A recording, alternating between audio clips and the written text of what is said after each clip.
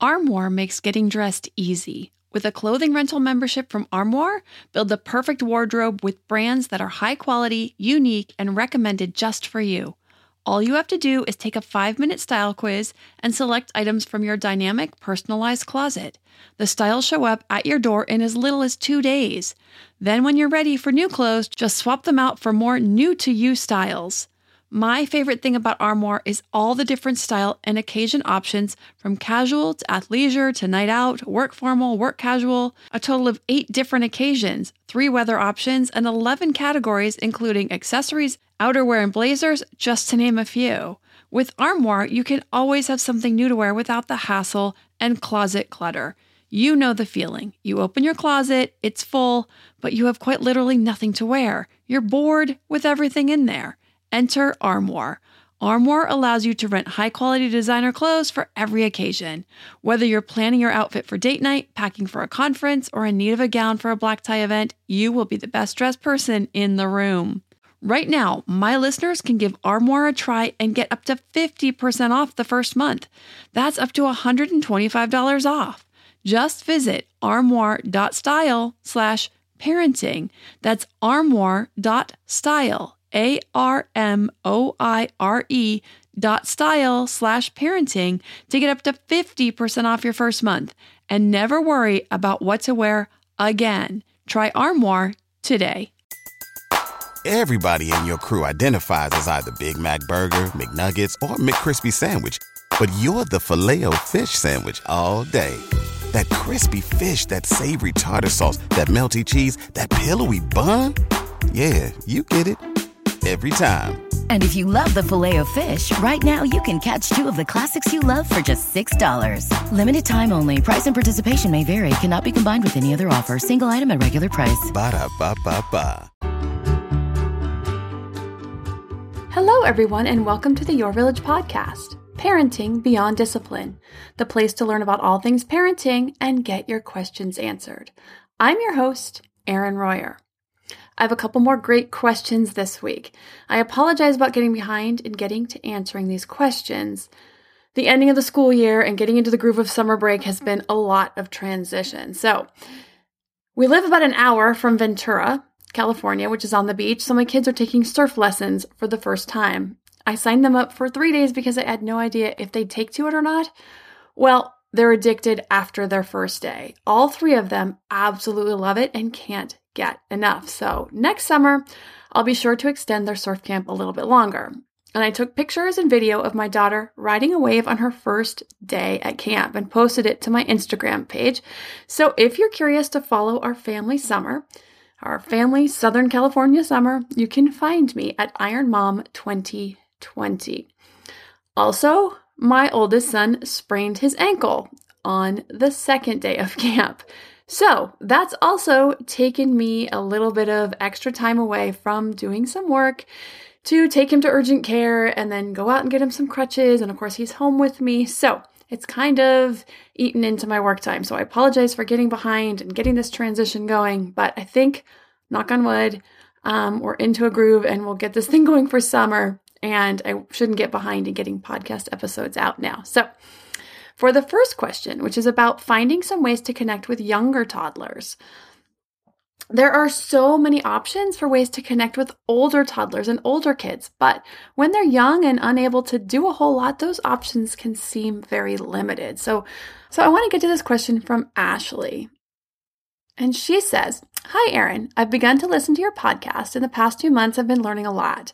I feel like I've finally found a source to fill in the gaps of my know-how and refine my parenting abilities with our 2 children, especially since for the past year or so, I've been really struggling with some big life changes, as well as the growing and increasingly challenging personality of my oldest, recently turned 4. I've been hearing really great ideas on how to connect with my older child, altering our disciplinary patterns and investing in more positive attention. But my youngest is 16 months, and I worry about him a little and what seems like the lack of time I have to invest directly or solely into him. We moved across country when I was 8 months pregnant and have had a really difficult first year in our new state, adjusting to life, dealing with his very needy older brother, and me struggling through the postpartum period and not feeling up to all those daunting challenges. I haven't really been the mom I want to be this past year.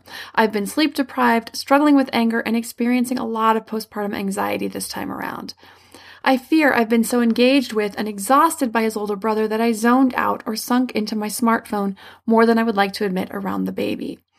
I would like some tips on how to strengthen the parent-child bond with a 16-month-old and also advice on finding better time and attention balance between kids with now 2 children. The oldest is very extroverted and seems to really monopolize parental attention, to where the baby is more introverted and often more overlooked, and he seems to have adapted to this. But I'm a second-born child, and I hate that he isn't being invested in as much by us. His older brother goes to preschool twice a week. I'm with my younger fully for one of those 2 days and work on the other school day. And I'm with both boys all other 5 days. My husband is a very involved dad, but works a lot of overtime on nights and weekends, so I'm often doing the solo parenting. Thanks, and I appreciate any pointers. Ashley. Now, this definitely sounds like an overwhelming year with a lot of big changes, Ashley. A new child and a move are huge changes and 2 very big stressors. So it sounds like you're finally coming up for air and ready to find a plan of action and move forward. Now, I love how insightful you are about all of this, too. You recognize the changes have had a big effect, the effect on the older child's personality and the younger child's personality, and on the current patterns that have been set up, and that as a second-born child yourself, you realize the plight of the second-born, and you want to be sure to address that in your family. Now, I do remember those early days with my kids and worrying about having enough to go around. It can be rough to try to balance it all. But throwing in a move to an entirely new place and adjusting adds a whole other aspect. Being a pretty much stay-at-home parent can be very isolating even in the best of circumstances. But in a new town, in a new state, with young kids and their young kid napping schedules, probably has made this a very tough transition to try to get out and meet and connect with potential new friends. Now, we all know the squeaky wheel usually gets the grease, and you have recognized this pattern in your household with your older one. The other thing is that all things being equal early on, not forever, but early on, like in the first year to the first year and a half, if both children, an infant and a toddler, need you in an equal capacity, a good rule of thumb is to focus on the older child. Get that one set up so that you can then spend the time concentrating on the younger. Now, I say an infant and a toddler because if you have a child who's like school age or an adolescent, that child can kind of fend for themselves. But when you have a toddler who really needs you and an infant, you have to figure out how to balance that. And the older toddler is going to get that attention 90% of the time just to get them set up. So let's just say that you have an infant and a 2 or 3 or 4-year-old, and they're both hungry. Get the old one settled with lunch or whatever meal or snack. He or she can then feed themselves while you feed the baby. The toddler needs your help to use the potty, but the baby needs to go down for a nap. Again, err on the side of the older. Get the potty job done, and then you'll have time to focus on the nap, especially if it takes a little longer than normal. Then you can get frustrated, and then you got to stop in the middle, help with the potty, go back to trying to put the baby down to bed. So it's best if you just get the potty chore done so you won't have to interrupt your efforts partway through to attend to that potty chore. And then you'll have the time to fully concentrate on baby and putting baby down. Now, I know I talk a lot about not putting kids in front of screens very much, but this is one of those times where, you know what, you got to do what you got to do. If you need 20 minutes, 30 minutes to get baby down for a nap and putting a 2 or 3 or 4-year-old in front of Sesame Street or something else for 30 minutes will help get the chore done so that they're not coming in and interrupting the process, just do it. And then if you need to do another half an hour at dinner time, you know what? Just do it. We got to do what we got to do, and within reason. So these are all fine things to do, good choices to make. As far as connecting with younger toddlers and infants, there are a lot of great ways to do this. Now, even cooler about connecting with these really young infants and toddlers is that a lot of things don't take a lot of energy or planning. Infants and young toddlers really just need and want some of our time and attention. It doesn't have to be anything fancy. They just love our attention. They'll help with chores like moving laundry from the washer to the dryer. You can hand them the wet clothes for them to put them into the dryer. Now, this is once they're walking decently, of course, and they can balance and hold on to the laundry and stick it in there. Sitting and talking or reading to them is a great activity. And I know that your baby isn't that young, 16 months old, but I used to put my babies in the carrier to do dishes and do household chores because I could carry them around. I could talk to them. I would do that, what I call running commentary. We're turning on the water. Feels warm. I'm going to rinse the dishes. I'm going to put them over here. We're going to put them in the dishwasher. This is a plate. This is a purple plate. I would just talk constantly, consistently to my babies while I was doing household chores. They're looking out when they're old enough to hold their head up. They would be looking out. So they're watching everything going on. They're engaging in the world with me, and I'm getting stuff done. And that was a great way to connect, get things done, and let my kids have these experiences and hear lots and lots of vocabulary, which is also great for their development. Now, my kids all love what they call scratches, which is really just a light massage with the fingertips. And we've been doing this since they were tiny, like 18 months, 2 years old. They still love it. They ask for it every single night before bed. This is a great way to connect. They just lay down, give them some nice light touches on their back, their legs, their arms, all over their body. Somebody use the fingernails, lightly rub them over their body. They love this. It's a great way to connect. You can even talk about their day, just snuggle. Those are some great, easy ways to just connect. Now, for some things that are a little more involved, you can do things like finger painting or foot painting, and that's really fun. For foot painting, you paint their feet with whatever color combo they request, usually not more than 2 colors or it gets a little muddy, but hold them over the paper and let them move their feet to paint. Now, of course, you want to tape it down or the paper is going to go all over the place. There's also a great activity called floor time. The floor time was originally created as a therapeutic intervention by Dr. Greenspan. It's still used a lot today in therapies and interventions, but it's also just a great tool that can be done by parents, family, at home, as well as professionals, to stimulate a child's developmental growth and also the connection. It's a way of communicating with and responding to children, and they actually use it with adolescents and young adults as well. It encourages the toddler, the child, to do the thinking.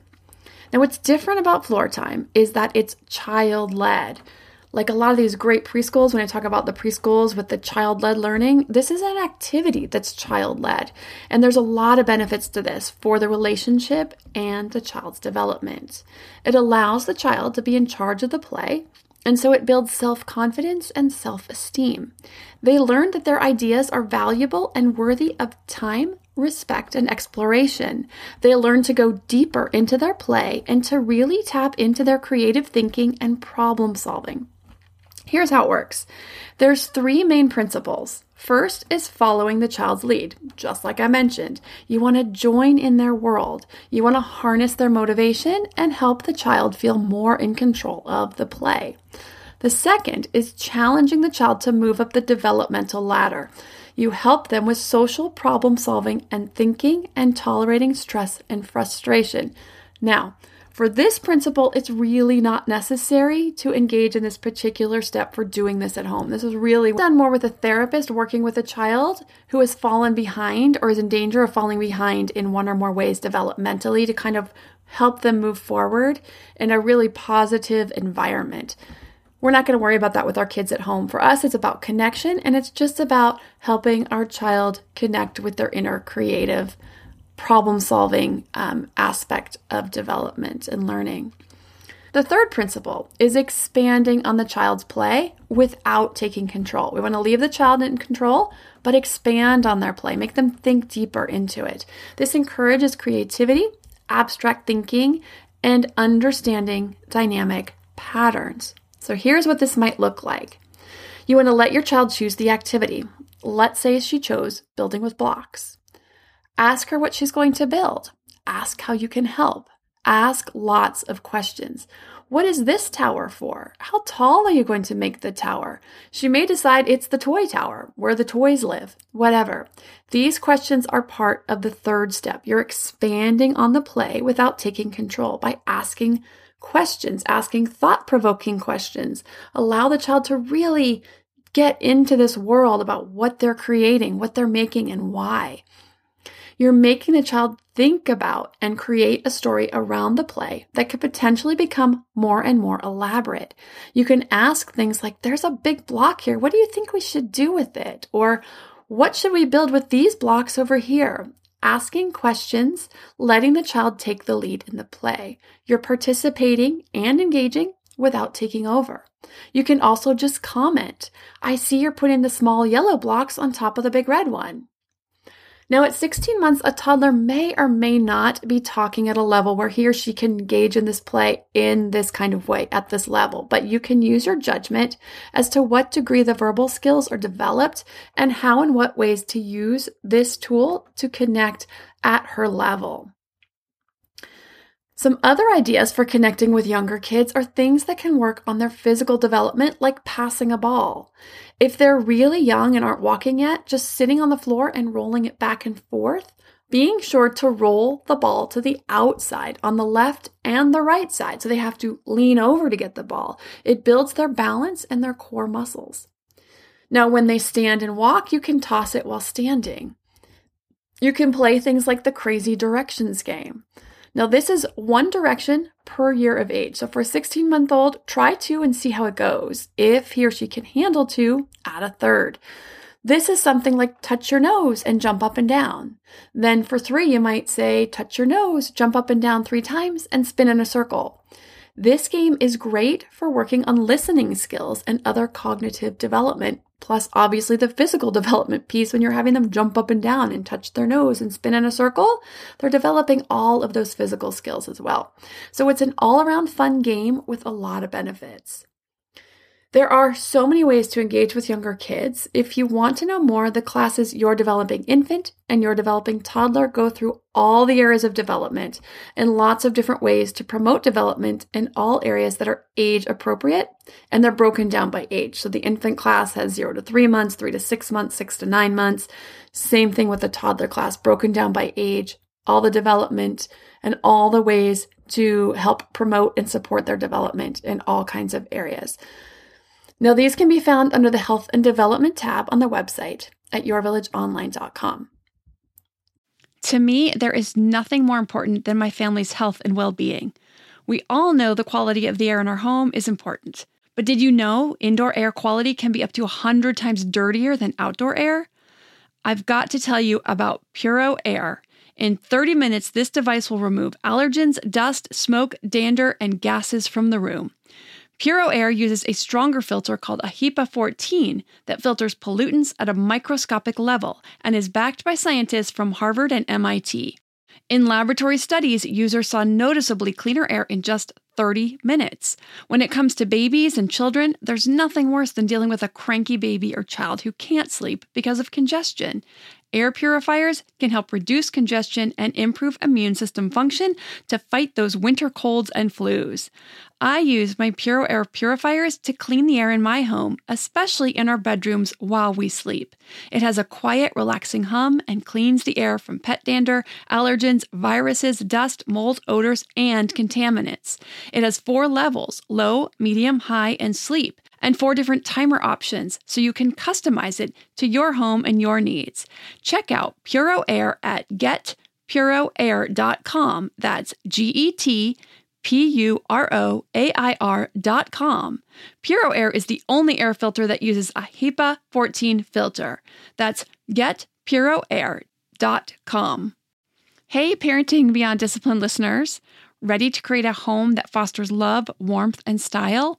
Look no further than Home Threads, your partner in crafting a nurturing environment. At homethreads.com, explore a thoughtfully curated collection of furniture designed for families who believe in positive parenting. From cozy reading nooks to durable playroom essentials, our pieces are crafted to enhance your parenting journey. Home Threads has an incredible selection of furniture, decor, and accessories like throw pillows, blankets, to snuggle under for family movie nights or reading time that helps you create the warm, cozy home that is the foundation for happy family memories. I love all the great pieces I've gotten from Home Threads to finish the look in my home. gorgeous yet durable and cozy accent throw pillows, blankets, and some really cute wall decor. I have an ocean theme throughout my downstairs, so I got a couple of really great wall pieces to finish that look, and some picture frames for the family photos. Visit homethreads.com/parenting today and get a code for 15% off your order. That's homethreads.com/parenting to get your code for 15% off your order, because great parenting deserves a great home. Home Threads. Love where you live. Now, our next question is another one about sexuality and sexual stimulation. I seem to be getting quite a few of these questions lately. It's one of these areas where we have so little information to go on, and for most of us, it was not modeled at all, or very, very little at home when we were growing up. At least in other areas of parenting, we have some guidance and modeling to at least start with. Also, just being around our friends, we see a lot of ways that our friends interact with their kids.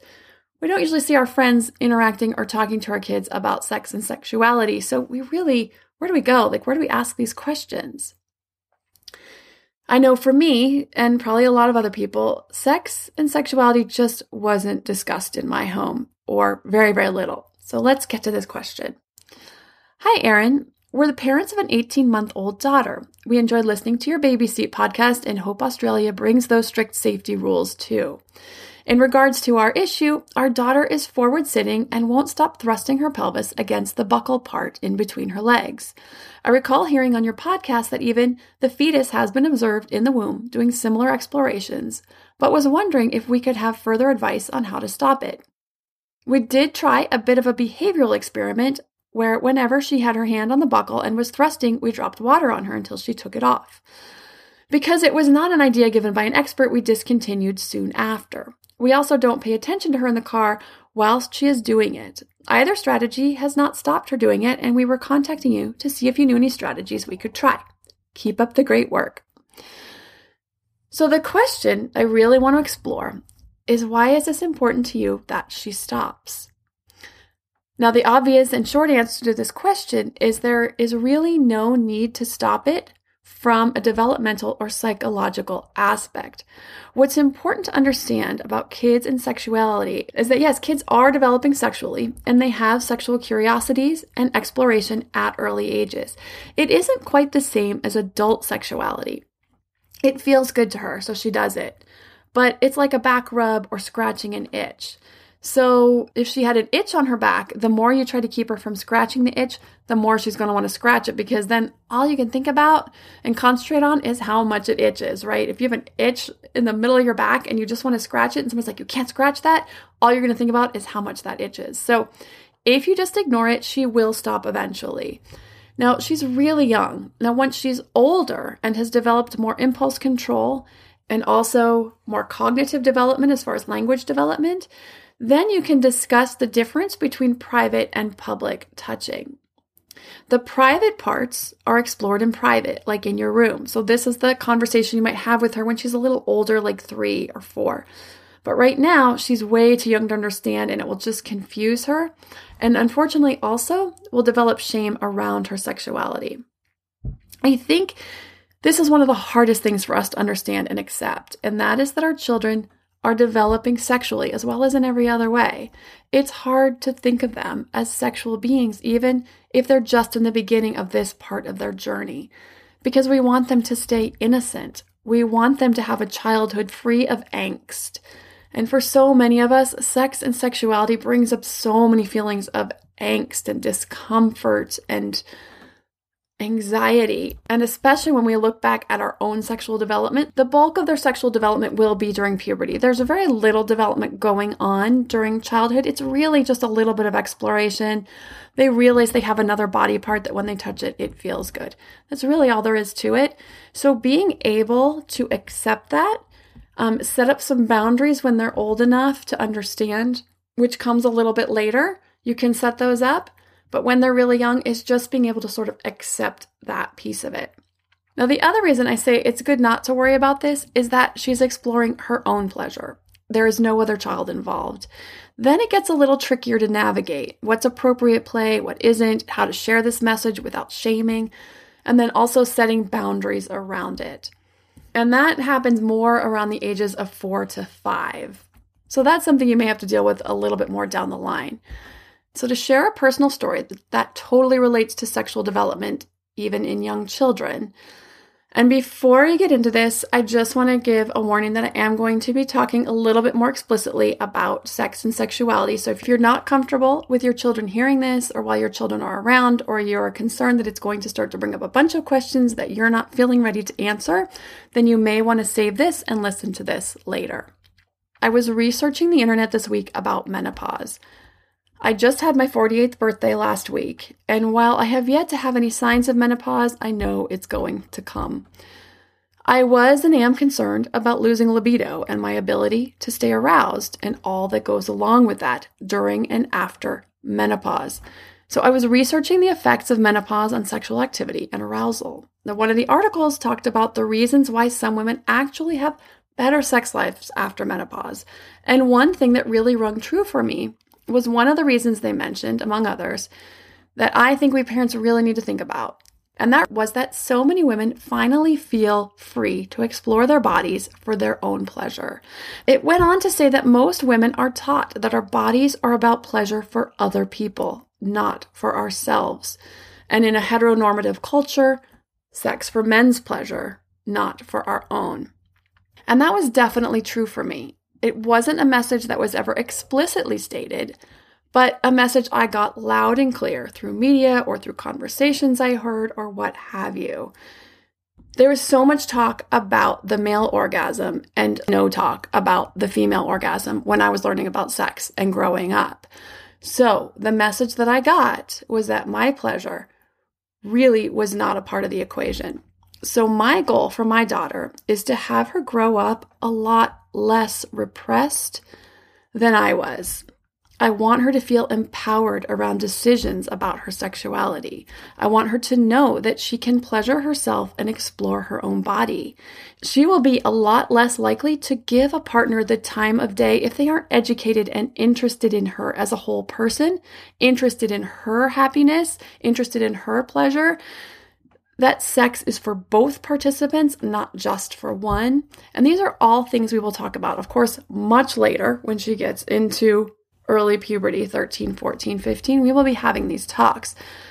But the message I send to her now about her body, if I see her exploring, will have a lasting effect. So this is the reason, and this gets back to the original question I had, which is, why do you feel it's important that she stops the behavior? What are your goals for her as she grows into a woman? What messages do you want to send her about the sexual part of herself? Do you want her to be more accepting of this piece of herself? Or is it simply that seeing her do this makes you feel uncomfortable? If so, this is completely understandable. Most parents would probably feel uncomfortable, especially when they haven't learned much about this part of development. They might not know if it's okay or if it's normal. I can assure you it is okay, and it is totally normal. If you want her to grow up loving all of her body and all parts of herself, physical, emotional, spiritual, and sexual, it will be important for you to come to terms with your own discomfort around it. Figure out how you can at least get to a place where you don't let that discomfort show and spill over to affecting her relationship with her own body. If you're able to get past the discomfort, even better.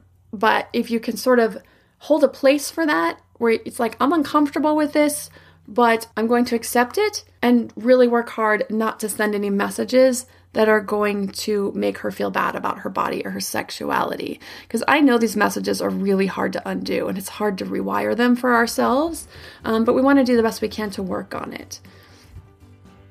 And I know this is some heavy stuff, so if it sparked any more questions or thoughts around this subject of sexual development or sexual attitudes, I would love to hear from you. If you have a parenting question you'd like answered, you can send an email to podcast@yourvillageonline.com. Thanks for listening, and see you next time.